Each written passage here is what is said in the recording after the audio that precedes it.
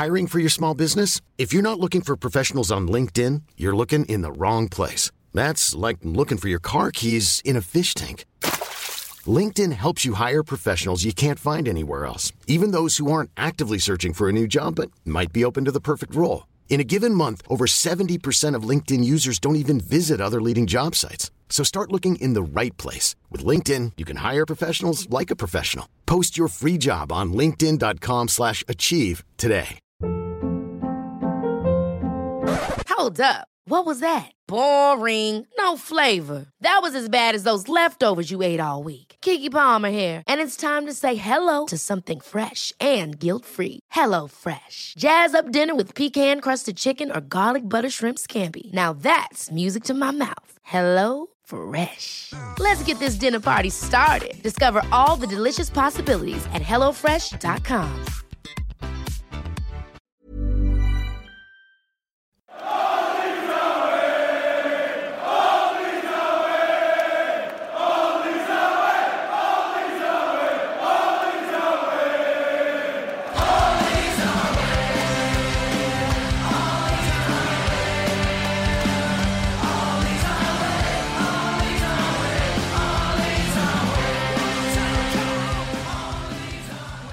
Hello and welcome to All Stats On, a podcast in which Leeds fans cast their combined eye over goings-on at Elland Road, giving scrutiny to the underlying statistics and tactical footings at work at Leeds United. I'm John McKenzie, the Pablo Hernandez finish of the podcast. Got there in the end, but it was worth the wait. And I'm joined by the Jamie Shackleton first senior goal of the podcast, Josh Hobbs. And last but by no means least, the Matlock own goal of the podcast. What's he doing? I've no idea. Oh look, it's gone in. It's only Darren Driver. Darren, how you doing? Yeah, I think judging by my Twitter feed, I'm the only sober man in Leeds right now. And basically I'm pretty tired, pretty emotional, and I've been eating my feelings pretty solidly since we were confirmed as been promoted. So all the fitness work I've done over summer has gone to pot. And Josh, how are you feeling, mate? Yeah, class, mate. Been a hell of a week, isn't it? When you think of... I honestly can say Thursday... I know I wasn't on the pod on Thursday, so I couldn't. After Thursday, so I couldn't share my feelings. But I feel like I went through it on Thursday, as I know a lot of people did. It was one of the least enjoyable wins I can ever remember. I think it might be up there with the worst experience I've had watching Leeds, and that includes some really bad games. It was just horrible. I was just all over the place.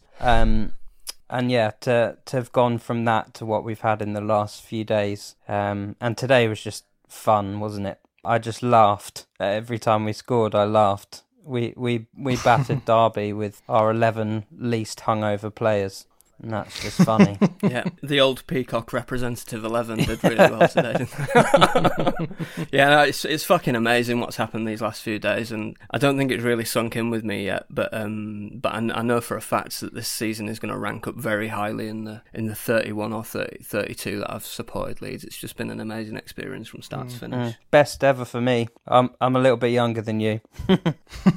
Everyone is, mate. Yeah, it's been a funny few days, hasn't it? Because it hasn't really left us alone. Like we got promoted one day, then we got confirmed champions the next day, and then we played the day after that. It's just sort of been exhausting, hasn't it? It's just been non-stop sort of roller coasters of emotion, and yeah, I'm sure the team have been going through that as well. And like you say, it's not sunk in, and I think it's only going to be over the summer when we start getting transfer rumours and you start sort of thinking just little things like, I don't know, people selecting their fantasy football teams for the Premier League next season and realising they can choose Leeds players this time round, and realising that Leeds are going to be on Match of the Day, all that kind of stuff. The things that you just sort of, I don't know, for me, like the Premier League has been very compartmentalised. It's just sort of been something that I've had there that I use, I have to keep up with for work, and that's about it. I don't go mad for Premier League football particularly, but now obviously all of these little things that have just been there, and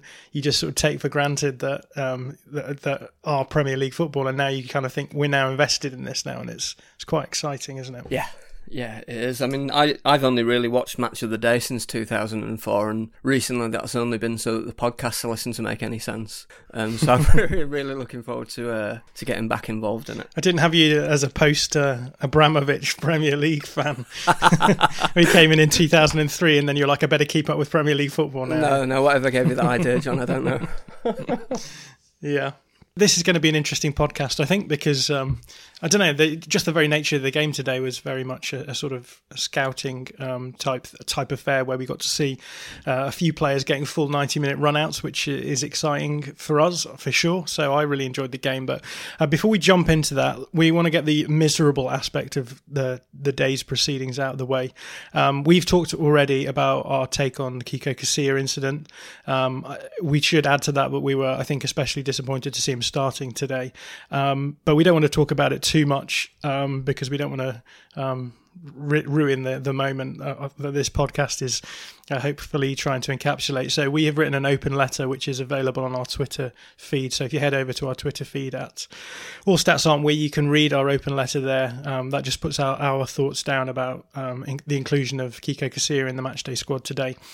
Right, I've already said that we should start off by, this episode will have a lot of sort of scouting reports for a number of youngsters. But before we get there, just we've already talked about the experiences we've been through today. We had a question from Brawler Nate the Pie, who's a very reliable question asker. So great that he's been involved today. But he says, is celebrating on the Derby pitch with flares, banners and champers a great feeling, B, good shithousery, or C, both? Thoughts on the way that we celebrated today? It was a lot of let out of emotion, I think, there. Yeah, well, I got a bit of a bollocking off my wife, to be honest, because I'd been bemoaning the Derby players' reactions from the playoff final the week before, and kind of saying how great it was that they were going to have to give us the Guard of Honour and how much I was going to enjoy that, but how I was sure that after that we'd behave with absolute class and dignity. Which then somewhat didn't come to pass, but I have to say I enjoyed every bloody second of it. I think the only disappointment is just that we didn't have 6,000 Leeds fans there sharing in that revelry. Yeah. I felt for the players because I think they deserved that moment to have that with the fans, and obviously they got they've had Friday night. But I don't think it's the same as celebrating on the pitch in front of the fans, and that I think that slightly took away from it. But incredible sort of bookend to that story. Absolutely, and nice to see a Spygate reference in there, as much as it does piss me off at times. I'm sorry. I was going to let this pass, but I have no problem with the players doing that, whatever, and the fans doing that. But Victor Orta really is going beyond the pale for me. Yeah, but he might be my favourite moron. That's why people love it, because it's so not what someone that's basically is on the board of Leeds United. It's not what someone like that should be doing. This is what worries me, though, is that he is an important figure in the club, and to have someone like that making important decisions worries me slightly. But maybe I'm just old fashioned or something. But personally, I made that picture my Twitter header, so I quite enjoyed it myself. I really am not casting judgment either way. It just as I say, it just sort of worries me a little bit that, and especially from what Angus Kinnear was saying this week, where he was like, in the last 10 days, Victor Orta has been a nightmare. And yeah, I don't know. We'll see how that goes. I do think that we've been, I don't know, I've had a lot of friends who are not Leeds fans getting in touch, being like, there comes a point at which you started being classless on the pitch. And I was like, yeah, I don't know. I think I'd have been annoyed if it were other clubs, but I really don't think we should necessarily get into this now. Obviously, there's that whole 16 years of being away from the Premier League to sort of get out of the way. But yeah, that's another story entirely. Darren, you've got thoughts? Come on. Just thinking it might have been it might have been different if we hadn't been celebrating in Derby. But you know what? In the end, it's never been Leeds fans' approach to give a shit what other people think, and I'm all for it. I'm all for it. Let the party keep going for a few more days. Yeah, I reckon. Right, as I've said, a little bit of a scouting report episode. So we've had loads of questions about various youngsters. So Matt Robinson says, what do you think of Poveda and Shaq's games? Christian Allen says, comments on Struijk and Poveda, thoughts on them covering roles in the Premier League. AJ says, what does next season hold for Pascal, Poveda and Shaq? So I think the best thing to do is to just sort of work through those three players. There's from what we've experienced of them this season, and then obviously in the game today, and then I think the general consensus is to what extent are these guys Premier League ready? So let's start with Shackleton, actually. So Simon Harrow says, what do you think of Shackleton's prospects, please? Always looks good. By the way, could you pronounce his name like Bielsa does, which I presume is Shackleton? It's or something Shackleton. Shackleton. Shackleton. Yeah. Okay. Well, I mean, if he struggles with Shackleton, then he is going to struggle with Pascal Struijk as well. But we're going to have a conversation about how to pronounce his name when we get to him. So, Josh, thoughts on Jamie Shackleton? I know you've been a big fan of him. Yeah, I'm really pleased that he got to start today. That was something that as soon as I knew what the situation was going to be for today, he was someone who I really wanted to see start. So I'm really happy that happened.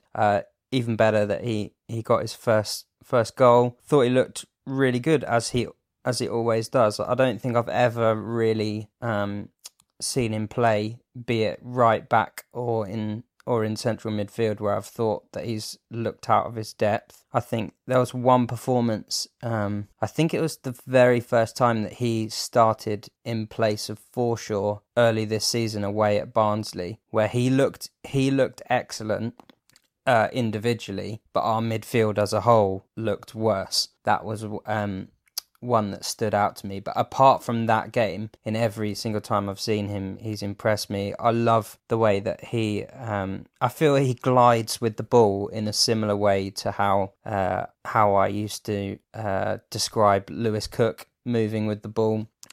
He can beat players, which is a great skill for any central midfielder. If you've got a player that can beat a press, just with a quick sort of feint, a quick drop of the shoulder, go past them, and then you've broken through into the final third. That's a hugely beneficial attribute to have in your team. And yeah, nice to know that when he got put through on goal, he finished really well. Really happy with that today from him. Yeah, like you, Josh, I'm a big fan of Shackleton, and I think he makes better decisions than Lewis Cook did at the same stage of his career in terms of his use of the ball, in terms of when to try and run a man, when to try and pass the ball. I'm a massive fan, and I think we'd have seen far more of him during this season had he not picked up the injuries that he's had. I think it's a real shame. And I don't actually have any problem with having him as part of the squad going up into the Premier Division. I think he's got every attribute you need to play well at that level, and he's not someone who I'm concerned about at all. I hope he gets minutes. I hope he gets decent minutes. I mean, it doesn't change my feeling, which I've made all along, that we need another midfielder. I completely agree, but not to do the same thing that he does, not to fill the same role. So I hope he plays. I guess that if we're going to start looking sort of critically at him, and I think it is important that we do this, because I think we would all agree that Shackleton is definitely a prospect for the future, and I think we think that his ceiling is high enough that he could play in the Premier League. He's quite a diminutive player, and I think when you're talking about players who move the way that he and Cook move, I think a lot of the time it's because they have to be really efficient and economic with their movement because of their lack of relative strength and height. So, I mean, there was a great example of Shackleton coming on at the end of the Barnsley game where he got in between. He barely did anything because he came on right at the end, but we were under a huge amount of pressure and he had to hold the ball up in an advanced area, and he got his body in between the opposition player and the ball. Yeah, that was a great moment. Yeah, exactly. And he got the foul, slowed everything down, and that was just what we needed. But really smart. Yeah, agreed. But any worries at all about his sort of diminutive? I don't know how tall he is. I should probably have looked this up, but he's not a particularly tall player. Any worries about that going into the Premier League? Not for me. I think there are enough there are enough players out there these days that have proven that that's not sort of physical stature isn't everything, as long as you are exceptional in your other attributes. And I think he's got that potential to be that. Yeah, I agree. I think he's got the pace, and I think he's got the intelligence to deal with a relative lack of size. Yeah, and then I guess my only other, and again this is maybe in line with that, is his defensive capabilities. Because today I felt as though when he was in deeper positions, he didn't look out of place. He didn't look like he didn't have enough, but that he is just markedly smaller than players. And I just wondered whether or not anyone again had any thoughts on that aspect. What do you think, Darren? I think I'd have to see him in a situation where he's under a lot more pressure than he's been at any point when he's been in the first team to kind of do that defensive work to make that kind of assessment. But yeah, I can sort of see what you're saying, that when it comes to us, in the Premier League next year, perhaps needing to kind of hold out a little bit more than we have at any stage during the Championship, during his first team minutes. That there might be a slight worry there, but yeah, I'm sure he's been in difficult situations in under 23 games and in murder ball, and clearly Bielsa thinks he's ready, so I'm happy to go with it on that basis. In terms of what you were saying before, Josh, about about Shackleton covering spaces in midfield and still wanting an extra player to be brought into the central midfield. I'm just wondering how you judge our central midfield players and how you would differentiate them from one another and how you would see them each covering different spaces, positions. Yeah. I guess this may come down to how we see Struijk fitting into this plan as cover for Calvin Phillips. But can you just talk to us about those three midfield spots, so the 6 and then the 2 free 8s or whatever we want to call them? Yeah, so I guess until these last sort of 2 games, we've never considered Struijk.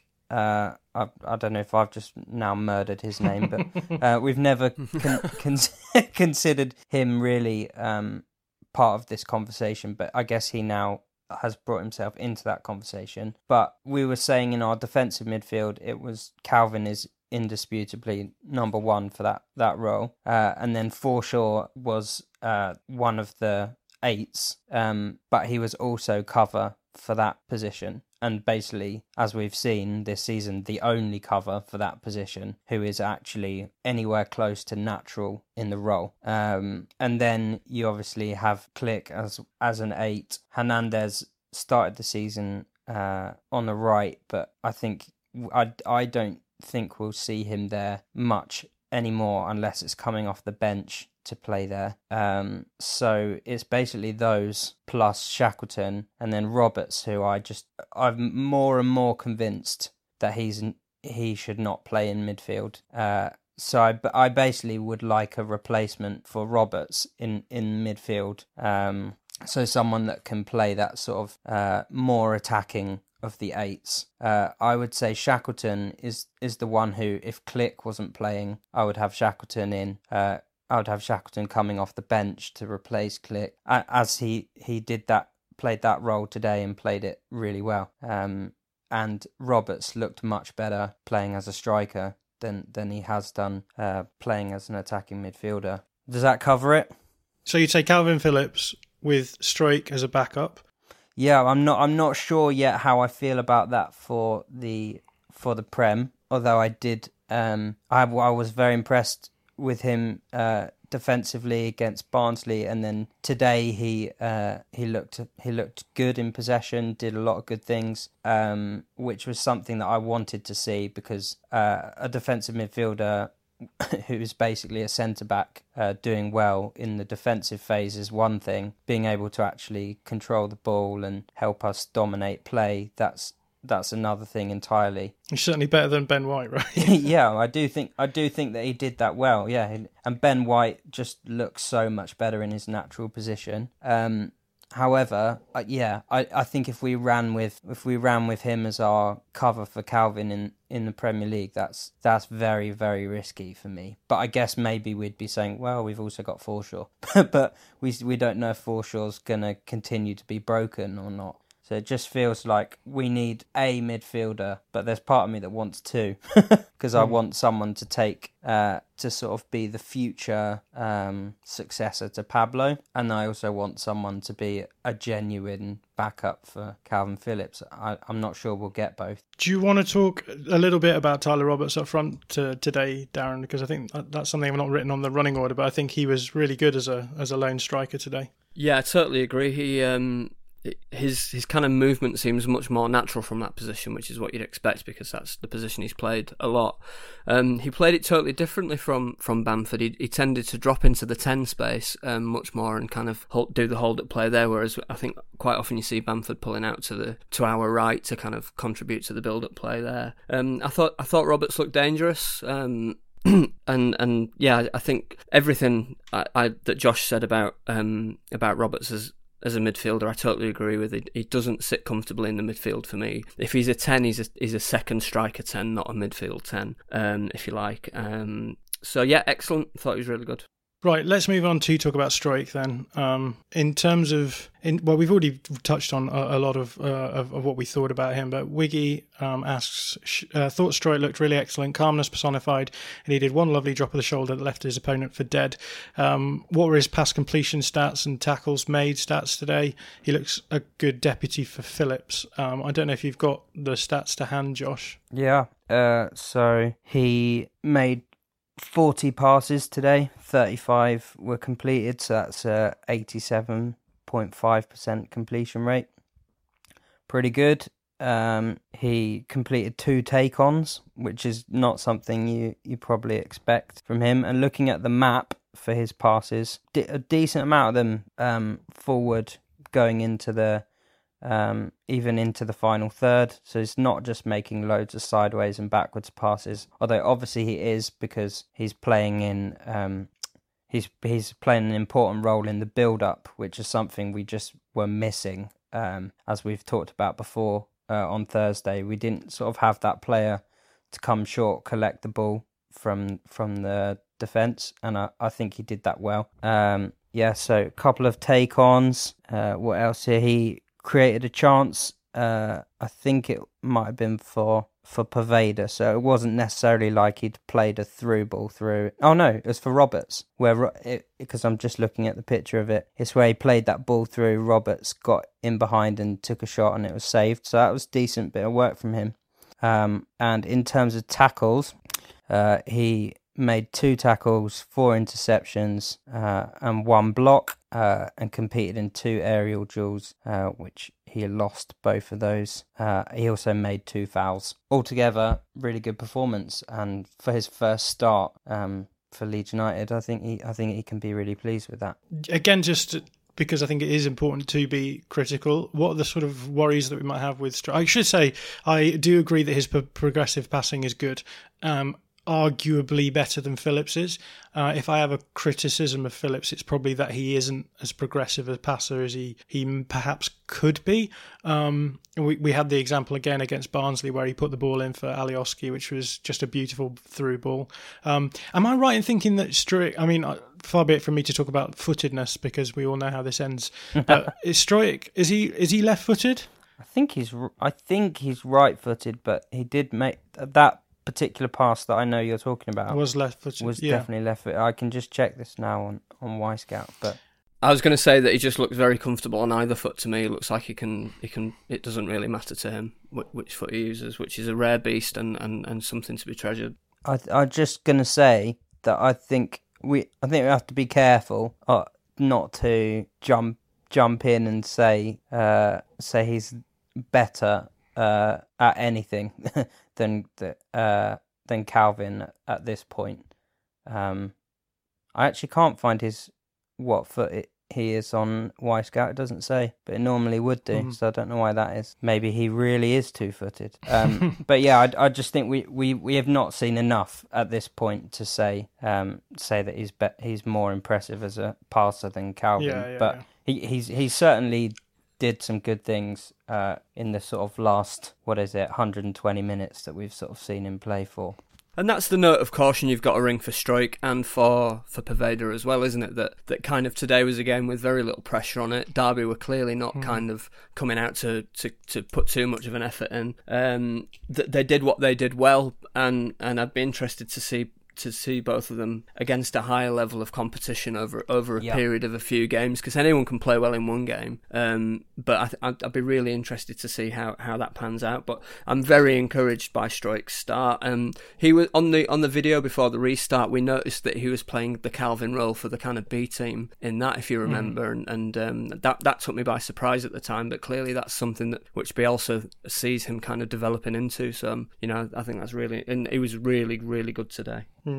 Yeah, and obviously with Struijk, you've got the added bonus of we saw him playing in one of the most stressful games that we had this season. And he seemed all right there. So yeah, still plenty of the jury's still very much out on Struijk, but I think the indications are that he could be a fairly decent player in that role. And Marcelo Bielsa said that he sees a lot of the qualities that he expects from that role in him, and he did the same with Calvin Phillips when no one else did. So I think that's a good sign as well. Definitely. Can I just say about Phillips, I saw that. He was never an attacking midfielder. It was never an 8. It was always that position, always, right from the minute I first saw him. So there you go. It's easy to say that after the fact, mate. Come on. Yeah, I wish I had a recording of me saying it to my buddy who I talk to this stuff about. Let's just talk a little bit about Poveda then. Again, a good performance from him. He looks very smart on the ball. He looks, again, another player who looks very good with both feet. Although I think he is left-footed. Yeah, he's left-footed. Yeah. So yet another left-footed player to add to our millions of left-footed players. It just felt like everyone on the field was left-footed today to a certain extent. But thoughts on Poveda, Darren? I thought he looked good.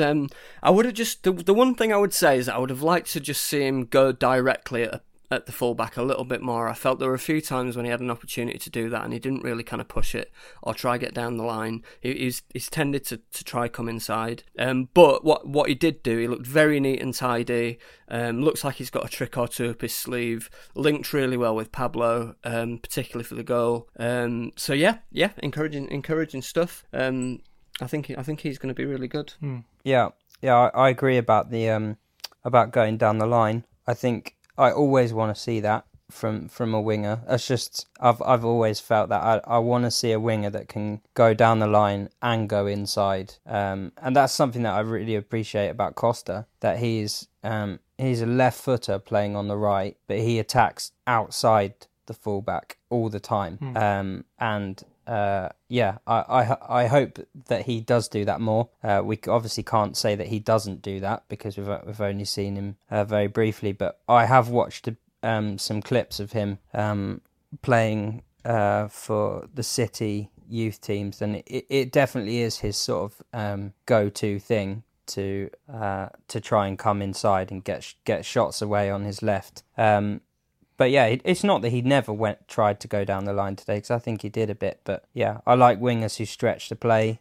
Yeah, me too. If he can be coached to do that more, great, because he's certainly he's got a lot of the technical skills. And it was nice to see him get some proper minutes under his belt. I think he'll kick on. I hope he does. Yeah, and I think the one kind of note of doubt that I have about it, John, is the kind of thing which you raised with Shackleton, which is for the Derby goal. He was pushed off the ball very, very easily. Yeah, he got smashed. So he really did. So I think there might be a slight issue there around size or strength or something. But hopefully you wouldn't want him on the edge of your own box all too often anyway. To be honest. Yeah. Should we read anything into the fact that he played on the right today rather than the left? Is that simply because, I don't know, because we've played Alioski on the right as well at times.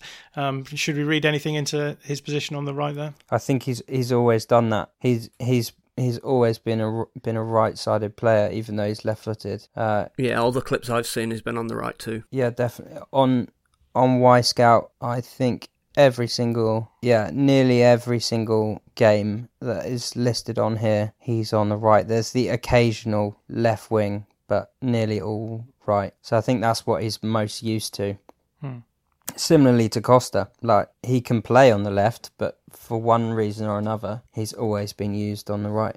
Right. On the subject of wingers, we did have a couple of questions. Well, we had a question about Harrison because Harrison's new deals come through, and I wondered if anyone had any thoughts on that, because it seems as though what's happened is that because the original deal came to an end because of the strangeness of the timings of this season, rather than the option to buy being sealed, they've renegotiated it.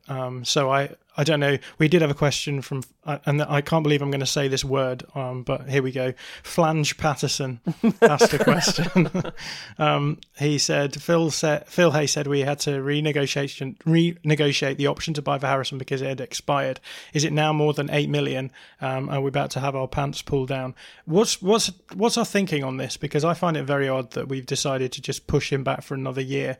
It feels, I've said it before in our chats, that it just feels a little bit like we're cutting corners with this. I actually read the Q&A where somebody asked Phil this, and he said that it will cost a little bit more, but probably like 10 million. So that's only like 2 million more than what the original option was. However, it will obviously include another loan fee for this season, so I reckon it might end up costing us like 5 million more than it would have done. But I think I don't like the idea of us having loads of players on loan this season.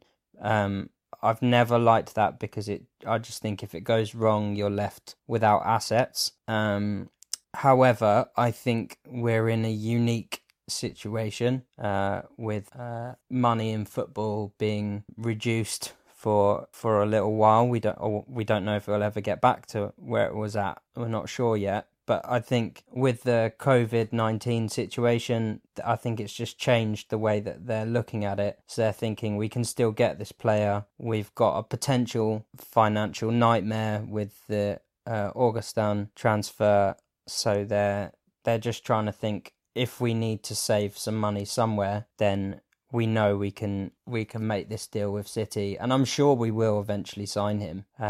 But this just saves us basically £8 million, at least for this next budget. But in the longer term, it costs more, doesn't it? So it feels a bit short-sighted to me, because that's 3 loan fees now, plus an eventual transfer fee. It just feels a bit silly to me, to be honest. But there we go. They don't mind taking the hit on the next season, because I think they're thinking we need to have money in the budget to build ourselves a Premier League squad. I think that's more what they're thinking, and they're like, we'll deal with that next time. Hopefully we'll have 2 seasons of Premier League money by that point. But presumably this would have been a 4-year deal, and it would have amortised at 2 million a year. So it doesn't seem to me that they'll have saved a huge amount.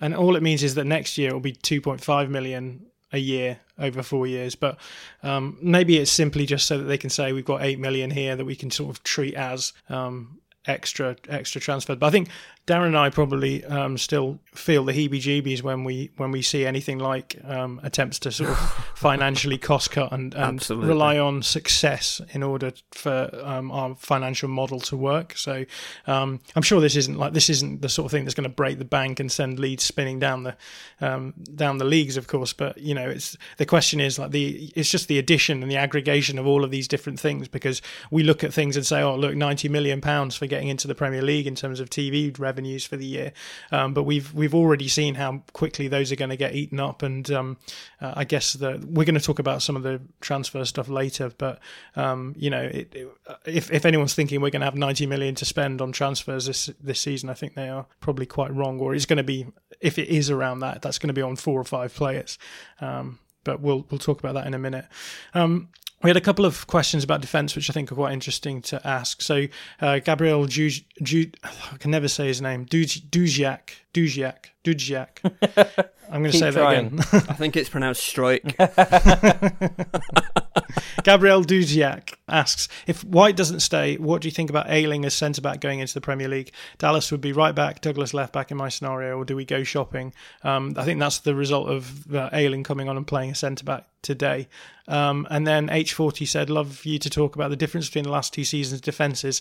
It has to be more than just swapping White for Pontus. The way we defend feels different. Those big central holes weren't there. What changed? Let's go with you first, Darren, on the first question. How do you feel about the idea of using Ayling as a centre back going into the Premier League? I don't mind Ayling as the right-handed side of a centre back, 3 centre backs, but I think as one of 2, I think he's flawed. And besides which, I really like him at right back. So if we don't manage to pull off the Ben White transfer, and I'm hoping against hope really that we do, then we go shopping, quite clearly in my mind. And Josh, what are your thoughts on their question about the difference between the defence over the 2 seasons? Yeah, it's interesting, that one. That's a good question. Just to put a little bit of stats around that for context. So we've obviously played a game less. 3 when you consider the playoff games, which are considered as well. But expected goals against for this season, 34.79 for Leeds, which is the best in the league. And last season, 47.04. So that is a big difference. That still was enough. That was still enough for us to be the second best in the division last season, though. But I would say Pontus leaving and being replaced with White is obviously the big one. But I think also as a team, we've just dominated the ball far better.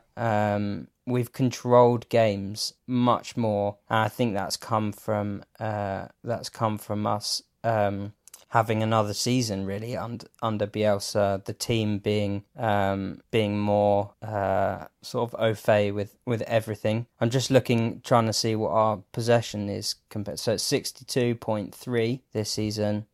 Last season, actually higher, 62.8 last season.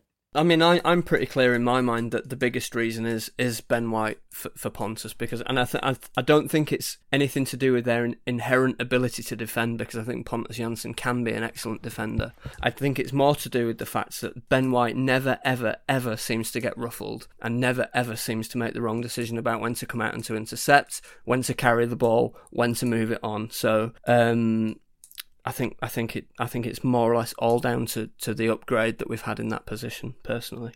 Yeah, and I think it's something that we talked about before as well, is the fact that the players now understand the system so much better. And that, I know I made the joke, I don't know if it was on the podcast, but we always say trust the process, and a lot of people kind of questioned that at the end of last season, but it just turned out that the process was 2 years long. And I think you have to remember that the ability for the players to be much more tactically flexible is the direct benefit of having Bielsa for 2 seasons. We've seen him a lot happier to mix things up this season tactically, because he knows that he can tell his players to do things and they'll do it.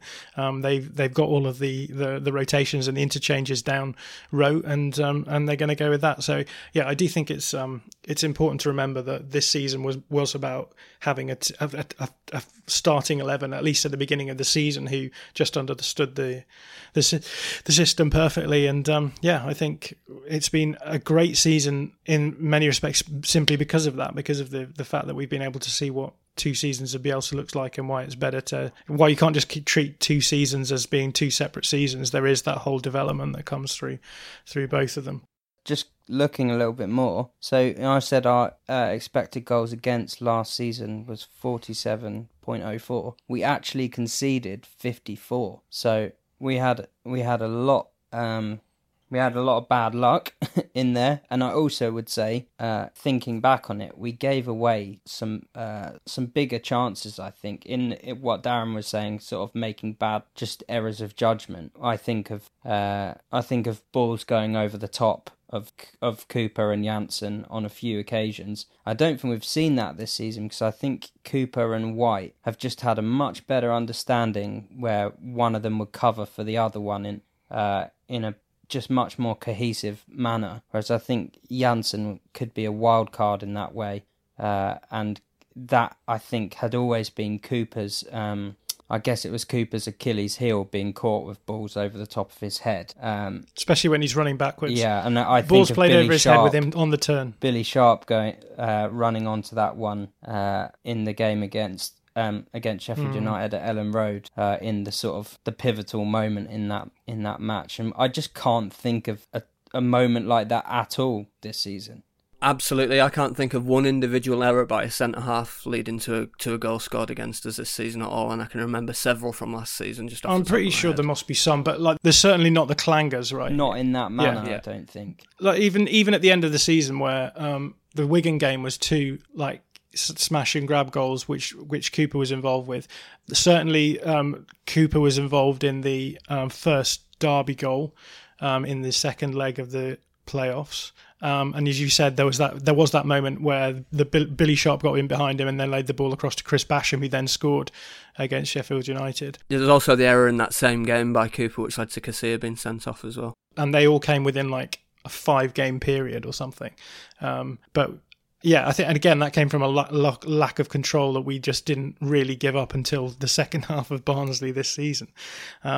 Which is, I think, quite impressive. Like, I think Joe mentioned it on the last podcast, the impressiveness of the fact that last season we sort of had a 4-game run where we just sort of collapsed. Whereas this season our collapse was 45 minutes where we lost shape and didn't really keep the ball against Barnsley. So, yeah, I think that we're definitely going to be doing a lot of the deconstructions of the season in the next week or so. I think we're going to try and do a podcast where we look at a lot of the stats from behind the season and try and talk about just a sort of season review, because it's very easy to sort of lose the wood for the trees in these sorts of situations. So we did have some questions about transfers and stuff, but I think I'll leave that to the next time, because it will be we can do a little bit more of a section on transfers and what we think the squad needs then.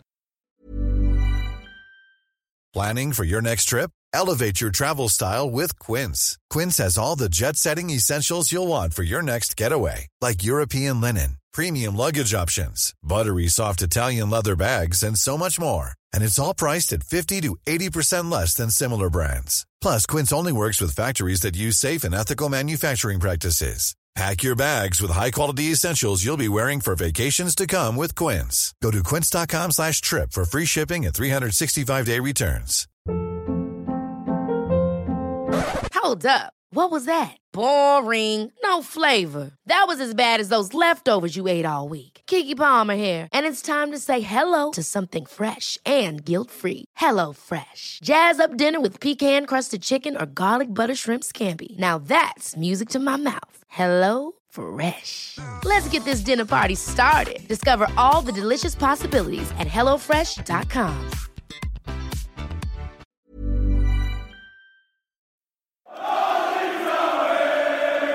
We should move on to talk about Charlton Athletic, which I think a lot of people won't be really thinking about right now. But I was lucky enough to have a chat with Ben Roberts, a friend of mine who I've been to the Valley on a few occasions this season with, and he had this to say about Charlton.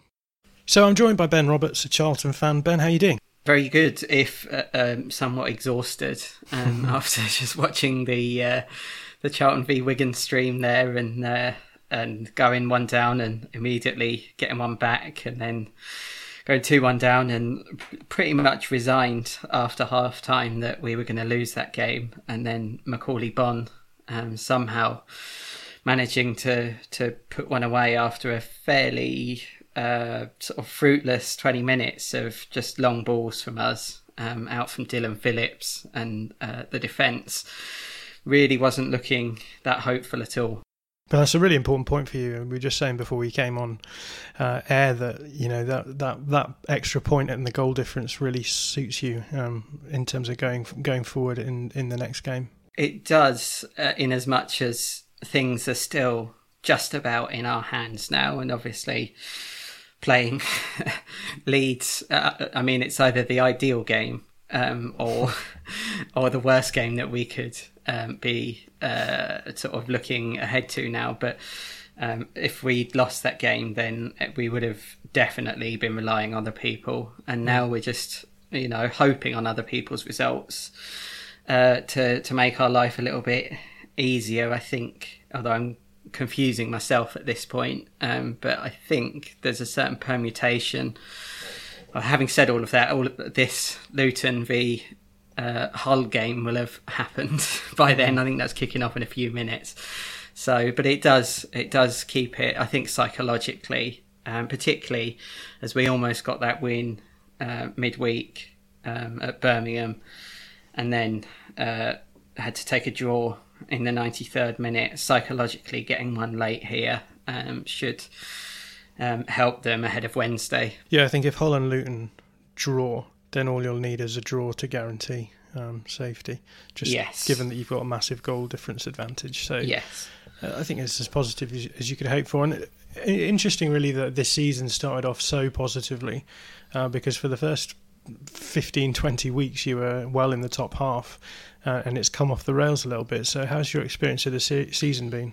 It has been just that, really, watching us with that amazing start and then just slide and slide and slide. I think we've only actually been in the bottom three for the whole of the lockdown, but essentially for one game week. So in that sense, if we go down, it will seem harsh. On the other hand, we were only ever looking any good for about the first 6 or 7 weeks of the season. And the results really did go to hell after that, to be honest. We've just looked, not just after the lockdown, but even before that, even as we were going into the winter, the defence, we could do with some better defenders, that's for sure. But as you alluded to, our goal difference isn't that bad. I think we've probably only lost 2 or 3 or maybe 4 games by more than a single goal.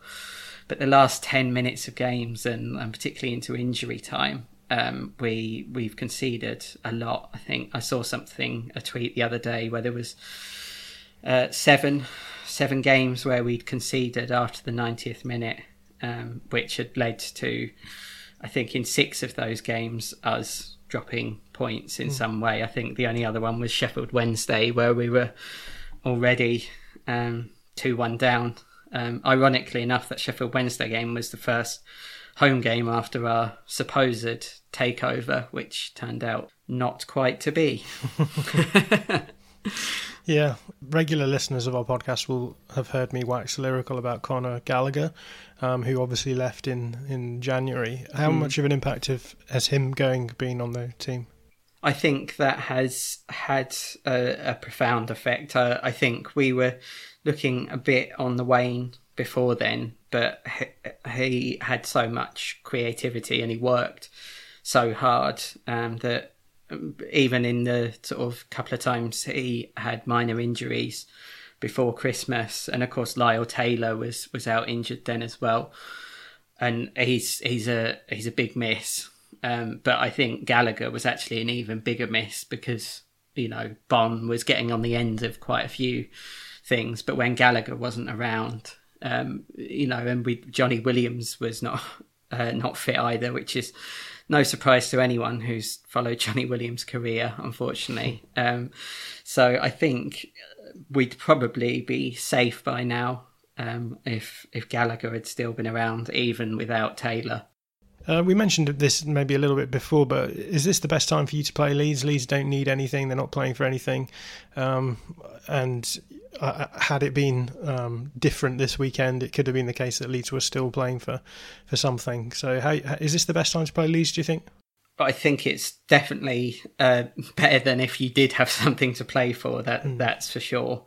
We've seen, I don't know, these aren't by any means direct comparisons, but we've seen Liverpool's fairly indifferent form since they actually won the title, although arguably their form wasn't great before that. So I think I'm glad that you've not only secured promotion but secured the title before that final day, because it probably does give us that extra 2 or 3% over you that we're going to need.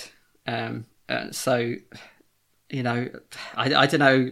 I think maybe Leeds are the best team to play at the moment, to be honest, because we wouldn't want to be playing another team around us. I think it'd be nice if we could play QPR again, or somebody that's just given up. Let's play QPR for a third time. Yeah, so Leeds fans obviously are going to be familiar with Lee Bowyer. How would you say Lee Bowyer's been this season for you? I'm very firmly in team in Bowyer we trust, because I've seen a lot of silly stuff, and I think this is probably the same in every fan base, and without sounding too Victor Meldrew, I think it's largely amongst younger fans who perhaps had their formative experience of football on FIFA and stuff. But I've seen a lot of people say, "Oh, he's so negative," like, I can't believe he hasn't done this, I can't believe he hasn't done that. The reality is that I think we've got either the lowest or second lowest wage budget in the Championship. We've got probably a worse team than the one that took us out of League One last year. We lost Patrick Bauer, and we lost not quite to the same extent of its magnitude, but we lost Anthony Dicksteele to Middlesbrough as well, and really relied on a lot of loans, particularly in January, where it's become clear that we were actually under an embargo, although that didn't become clear until March, so we couldn't actually part with any money, despite all of the sort of great words that Matt Southall came in with. So I think if we stay up, he would have done an absolute miracle, because we were favourites or second favourites to go down. I think Millwall had some pretty bad odds as well, but they've obviously done well, not least by beating us at the Den earlier in the season. How would you describe Bowyer's tactics? I think he's had to do his best with what he's been given and what's been presented to him. We've got some good players. Josh Cullen on loan from West Ham. McGeady has actually been, I think, looked fairly good. He only came on for the last 10 minutes today, but he's looked fairly good since the lockdown, in better shape. But really, he's had to quite often be fairly defensive, and play three at the back. And I think he knows we're never going to blow any team away and win 4 or 5-0, unfortunately. But he's managed to restrict it at the other end to, I don't think we've lost by anything bigger than a 2-goal margin, and we've only done that 2 or 3 times. So tactically, yeah, of course you'd like to see something a bit more exciting and free flowing, and you're not going to see Ajax or Barcelona. I think there's the potential, there's the bones of something very good there, particularly earlier in the season. The first half of our home game against Forest was incredible, the way they were passing. So I think in different circumstances with a few different players, he could have a team that played some really pretty football. But he knows that, if we did that, we would have been relegated 3 or 4 weeks ago. I've been lucky enough to go to a few games with you this season, and it seems to me that Bowyer's tactics have been pretty reactive this season, and as you said, that's entirely understandable. But I'm interested in your thoughts about whether or not that's going to backfire in a game in midweek where you have to go out and win.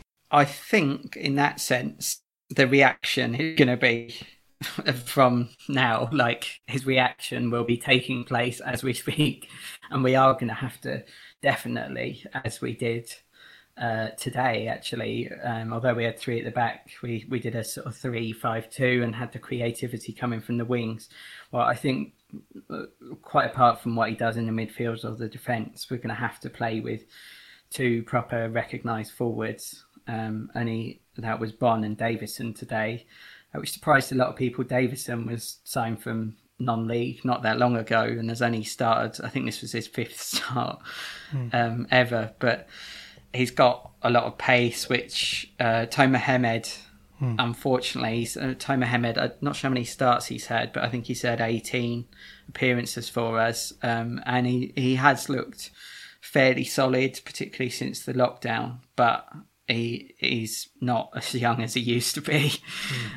So having that energy and the pace of Davison today was certainly useful. So I think whether it's Bon and Hemed, Bon and Davison, or Chukwuemeka playing perhaps behind Bon, although whether he might use Anike as he did today as a bit of a hold-up merchant later on in the game remains to be seen. But I personally have been impressed with Anike in the bits that we've seen him in the last few weeks, just because he is a lot stronger than many of our other players. And there's been some criticism of why isn't Johnny Williams started?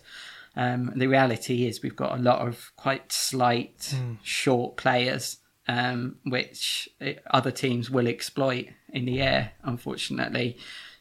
So you're never going to get a Williams and Otzuma starting in the same lineup. And even Chris Solly's contract ran out at the end of June, and he's obviously looking probably for a move into League One, so he didn't renew. But even apart from those incredibly short players, it's been the frustrating parts have been watching us has been when we've been punting high balls up there that we know we can't win, basically.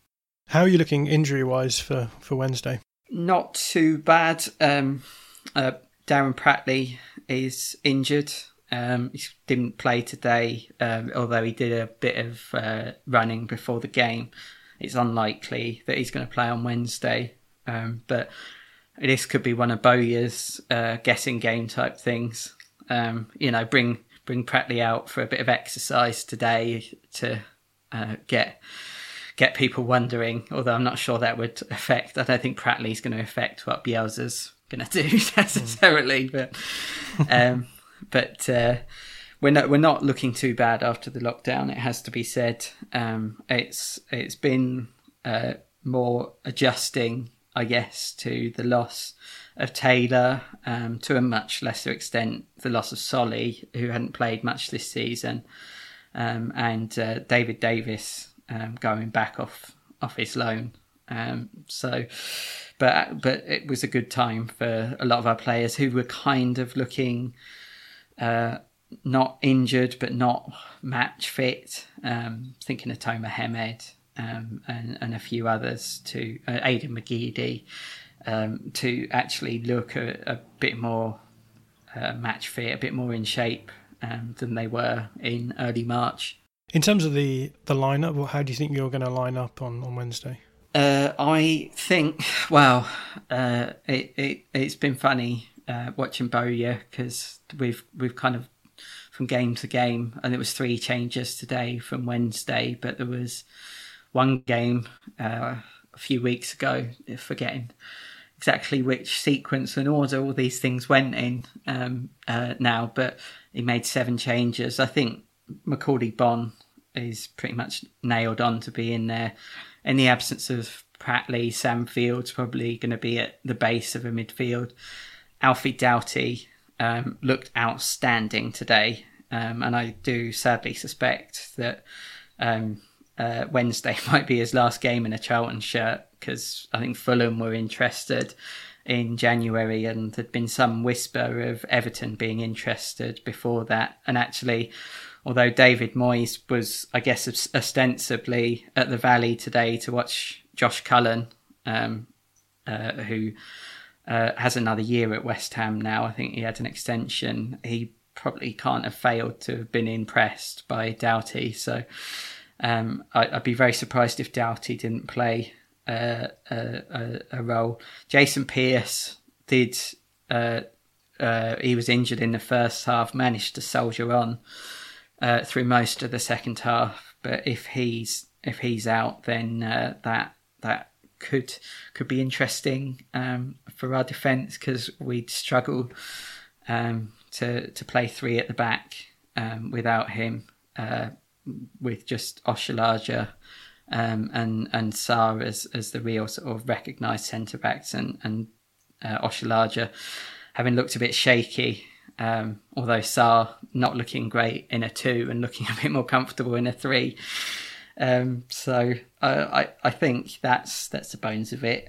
Phillips has played pretty much every game this season, so I think we could safely say that he's going to be in goal, and Matthews is going to be at right back now that Solly has ended his contract. On this podcast, we've been very clear that we're unhappy with Kika Casilla being included in matchday squads after his ban. How will it feel for you as a Charlton fan if Casilla is included on the matchday squad on Wednesday? Morally, it's not going to feel good because there didn't seem to be much left in question after the incident with Lecco and Macaulay Bonne. See, Lecco had a season-ending injury, so isn't around at Charlton anymore, which on a sort of personal level for him would have made this probably quite a fraught occasion. I think on a footballing level, he will have served the judgment that was eventually handed down to him. It's frustrating, I think, for a lot of people observing the situation that there didn't seem to be any admission of culpability or sort of repentance there. I don't think we'd be saying, you should be banned for life or, throw him out of the game. But there seemed to be a lot of dragging of feet and just a real avoidance of just saying sorry. So I'm always interested in the players that opposition fans are worried about when they face Leeds. So is there any players in particular you are going to be a little bit wary of, with the caveat that we don't know who Leeds are going to play on that final game? Do you know, I had a look at this earlier, and I don't know whether this is just me and not looking too much at who other sides play and don't play on any given match, but I don't think there is a specific player that I'd necessarily worry about so much as Leeds are the ultimate system team, and if the system works, then they could beat anybody in the division.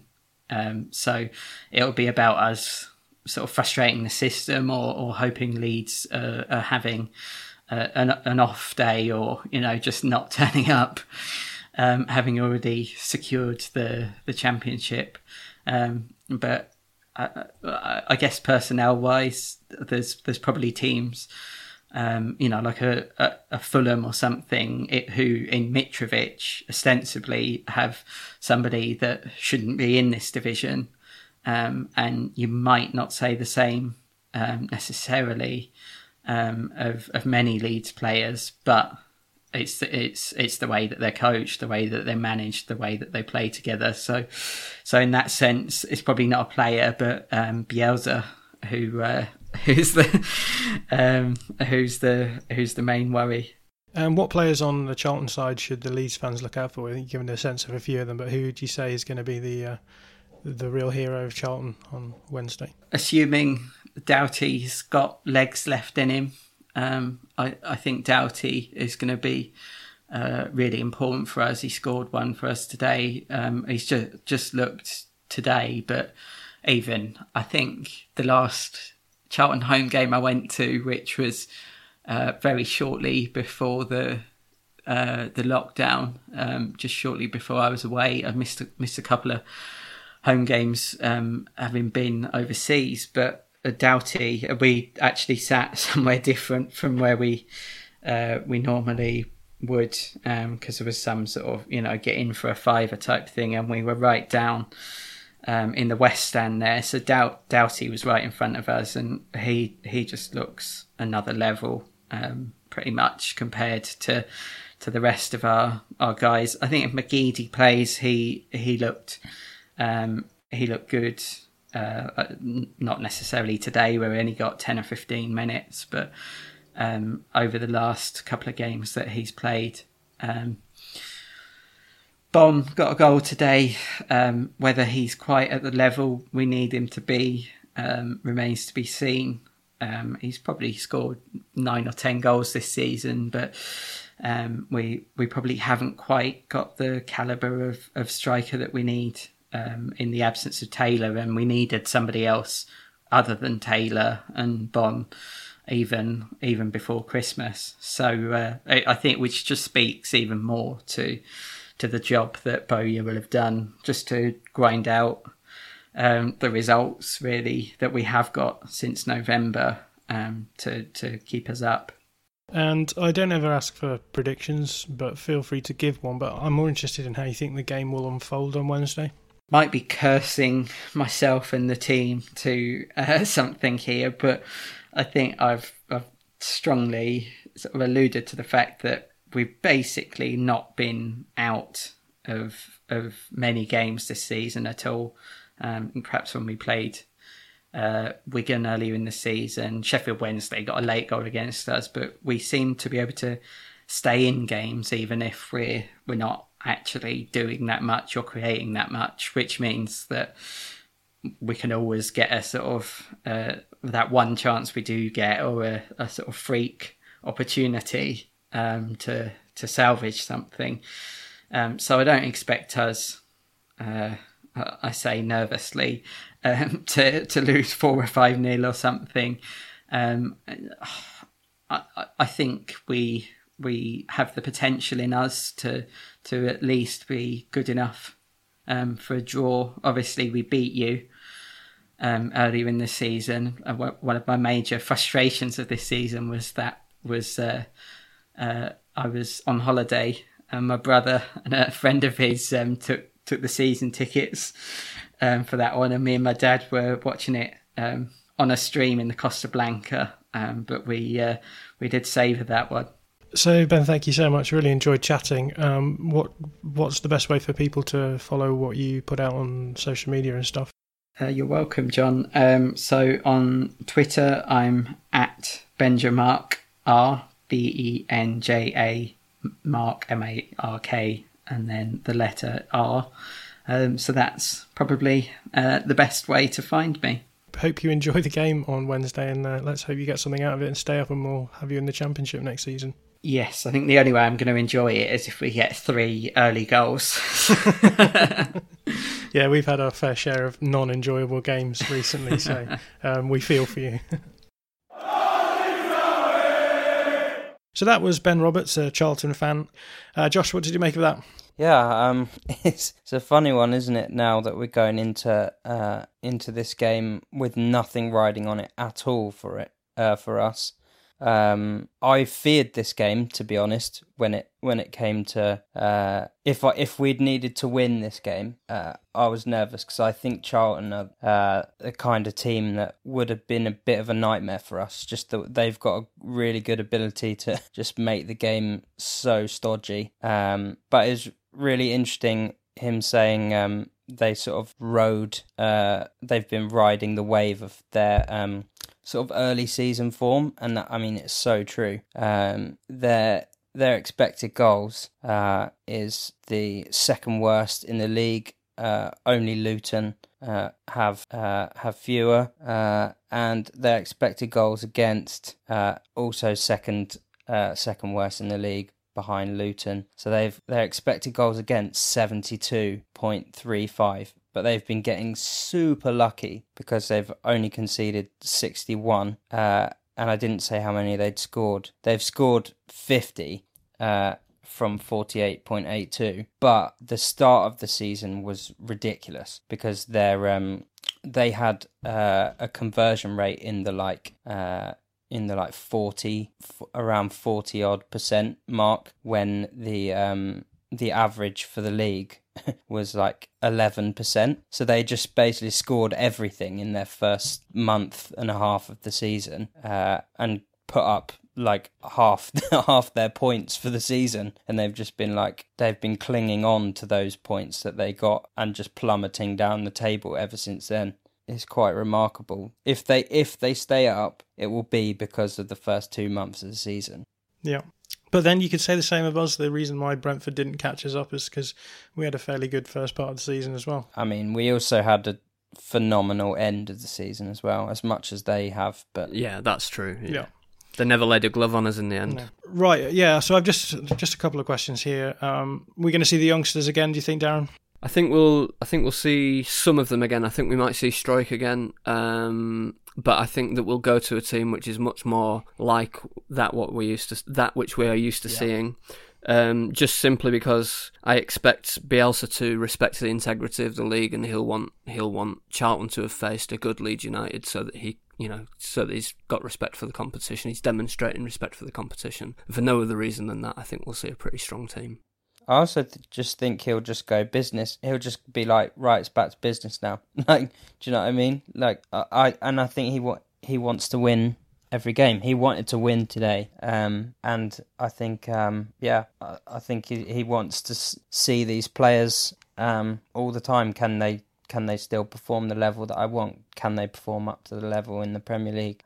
He's never going to stop pushing them. That's the way I see it. Do you think that we might, as a result of having, like today, it felt as though that the youngsters had a lot to prove, and so they went quite hard at the game. Do you think that bringing players back in who've been essentially on the piss for the last few days is maybe going to change the dynamic a little bit at all? Well, I think someone like, for example, Liam Cooper, he knows he's going to lift the trophy at the end of the game.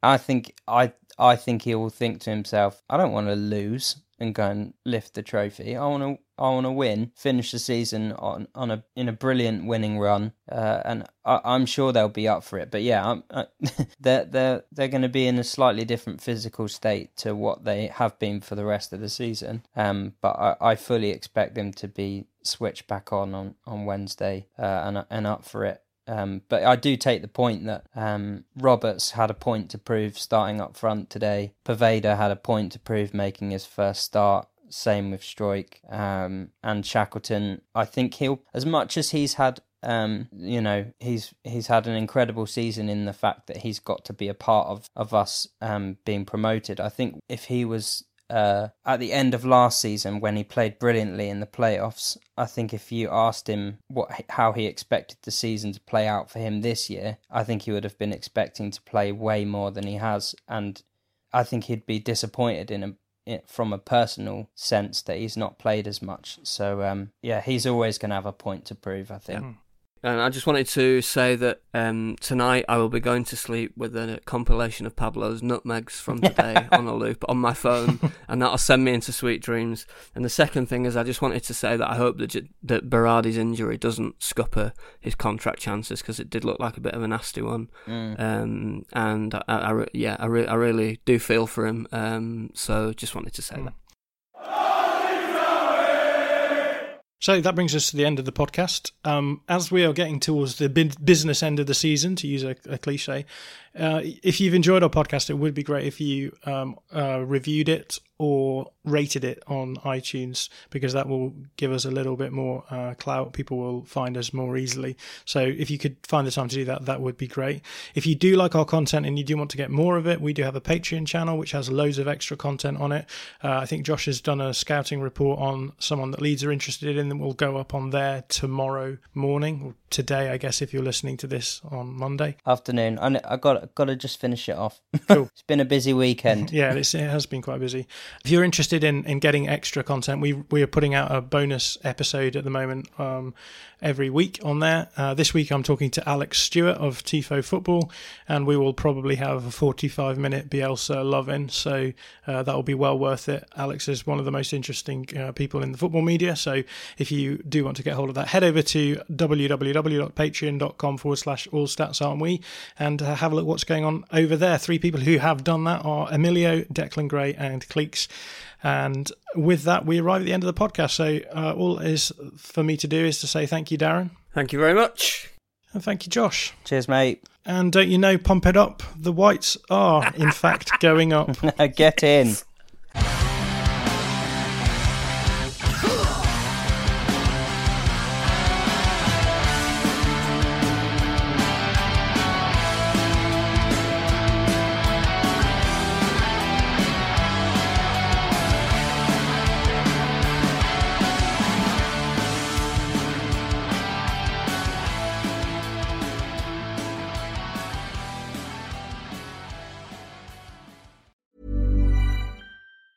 Planning for your next trip?